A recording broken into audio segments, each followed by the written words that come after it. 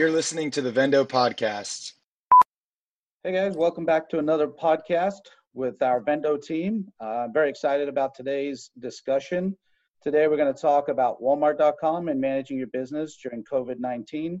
And I'm very excited to introduce Corey Betts, who leads our Walmart.com division of Vendo.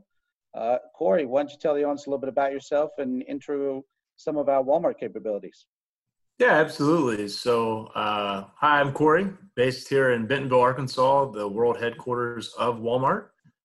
We have a robust team on the ground here supporting Walmart.com as well as the Walmart store business. We also have a warehouse facility that is attached to our office, which is very cool. So it offers us a lot of functionality and a lot of fluidity, right? So we can be very responsiveness to the needs of your business, whether that be logistical challenges, or we also have some creative opportunities as well, so that we can create creative for you guys. So the purpose of our Vendo Walmart team is really to enhance your business at Walmart and help you sell more at Walmart. Yeah, that's awesome. As we say at Vendo, protect your brand and sell more. So diving into the first part of our conversation, consumer behavior is changing during this COVID-19 crisis, and it'll last beyond this as people adopt more online shopping habits. We talked about this in a previous episode, but curious from your perspective, Corey, as it relates specifically for our Walmart.com opportunities, talk a little bit about consumer purchase behavior. Yeah, absolutely. So what we've seen specific to Walmart is a quick adoption of Walmart's click and collect, or what they call Walmart Pickup.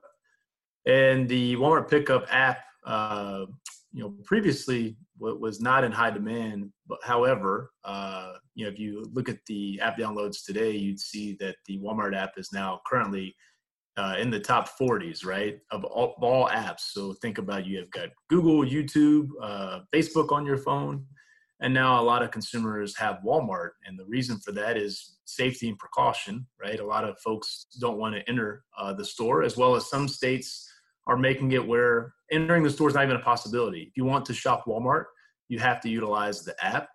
So, click and collect, this technology, it's here to stay, and Walmart definitely positioned themselves to win with their Walmart app. Yeah, it's funny because that's even evolved over the last 6 to 12 months. It used to be the Walmart grocery app. Then they were two separate portals. Now they've kind of integrated it to the Walmart.com main app. Can you talk a little bit about some of the changes there and how people can find that and navigate that?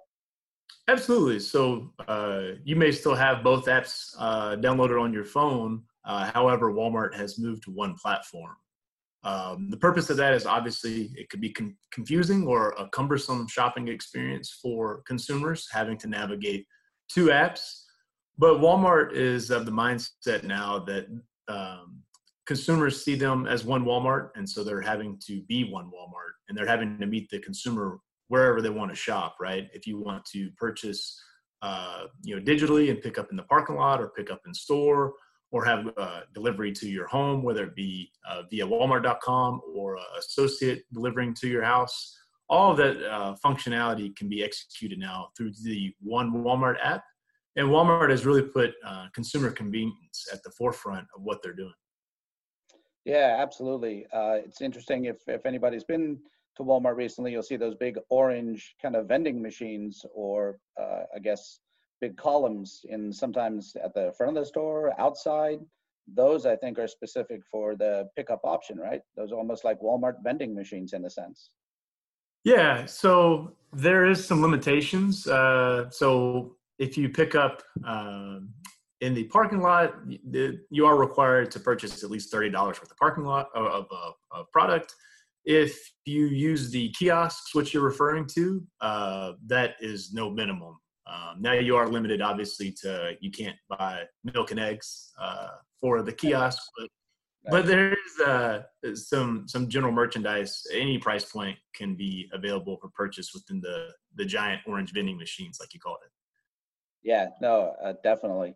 So just taking a step back, how do you think Walmart's positioning themselves to win during this crisis and obviously post this crisis? Because we all know this is going to end and we got to get back to some sort of normalcy, whatever that looks like after this. What are your thoughts there?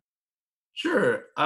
It's almost like Walmart caught lightning in a bottle. And there's a lot of positive unintended consequences of current events. So Walmart positioned themselves to win by having 3,100 of their stores pickup eligible, meaning consumers can actually buy everything they want to on that app, like we were talking about previously, and they have the ability to just pull up to the designated parking spot, and then the Walmart associate brings those goods they purchased out to their vehicle, and that's it. The Walmart associate loads your car and you drive away. So Walmart was already going down this path of consumer convenience and meeting the consumer however they want to shop. And then now with current events, it's only accelerated that. So, Walmart had already had 45,000 associates dedicated to pickup, meaning when you purchase that product on that app, there is a live Walmart person that, receives your order and then actually goes and does your shopping trip for you. Those Walmart associates are actually picking the orders right off of the shelf, and then they're bringing it out, obviously, to your car. The benefits of all this is that it's the same low price as in store. There's no fees for Walmart pickup. The entire store assortment is on the app. And because of that convenience and low prices, Walmart has attracted new customers, not just through current events, but previously because of this major change in convenience. So Walmart really, like I said, caught lightning in a bottle because they were already built for something like this, right? Meaning they're giving you options to how you want to shop. And so if you never wanted to go back into a Walmart store, you technically do not have to any longer because of this app. Yeah, definitely. And I think this is a testament to Walmart trying to now evolve and keep up with Amazon and with what Target's doing with their own click and collect type program. Really utilizing their stores as almost their DCs to a degree, which is something that they kind of lagged in doing, but have caught up quite a bit with this new click and collect and Walmart grocery program. Sure. I mean, at the core of Walmart's business, it's logistical efficiencies, and there's nothing more efficient than basically purposing that same product you've already bought once from a supplier multiple times, right? Meaning the consumer can pick it up off the shelf, or a Walmart associate can go shopping on your behalf for you, or if you want that product shipped to your home, now someone at Walmart can go pick that off of the shelf as well and ship to your house. So that item they've bought once now can serve multiple ways in actually getting that product into the hands of the consumer. Gotcha. Yeah, interesting stuff. So on that, how could we possibly predict consumer behavior, or how will that evolve as a result of COVID-19 at Walmart? I think it's apparent that it only takes a month to develop a habit, right? And so if we're all at home in this thing together for 3 months or 6 months or however long it is, this click and collect technology is here to stay. So in addition to Walmart, Instacart has seen a huge rise in adoption. Consumers are just becoming much more comfortable utilizing technology as a means to purchase product, and it's expanding outside of just general merchandise, right? Now people can think about buying, anything on the grocery aisle, for example, on an app on their phone without ever having to enter a store. So it's very revolutionary and it's very disruptive, obviously, to consumer behavior. But I think the overwhelming response is going to be, this is super convenient and it's super handy to have, and it saves a lot of time, which has been, the biggest advantage of all of this is I don't have to spend an hour now in the store, or I don't have to spend 30 additional minutes in a checkout line. I check out on my phone, I buy what I want when I want it, and however I want to get it. So you can't say that any of this is going to go away. And it really just puts even more of a focus on how suppliers bring their products to life on the app, on mobile, and are thinking about mobile and thinking about reaching the consumer in this new way, because not only does the product have to speak to a consumer on the shelf, but it also has to speak to consumer on the digital shelf as well. Yeah, can you expand a little bit about that in terms of how it speaks to them on the digital shelf? Certain things that people can do to help illustrate that better. Sure. Major linchpin to success going forward in retail will be content optimization. If you have high resolution imagery, if you have multiple images, not just of the product, but actually including infographics within that imagery, helpful key features and benefits right there on the image makes it easy for a consumer just to swipe right on their phone and learn more about the benefits of that particular product.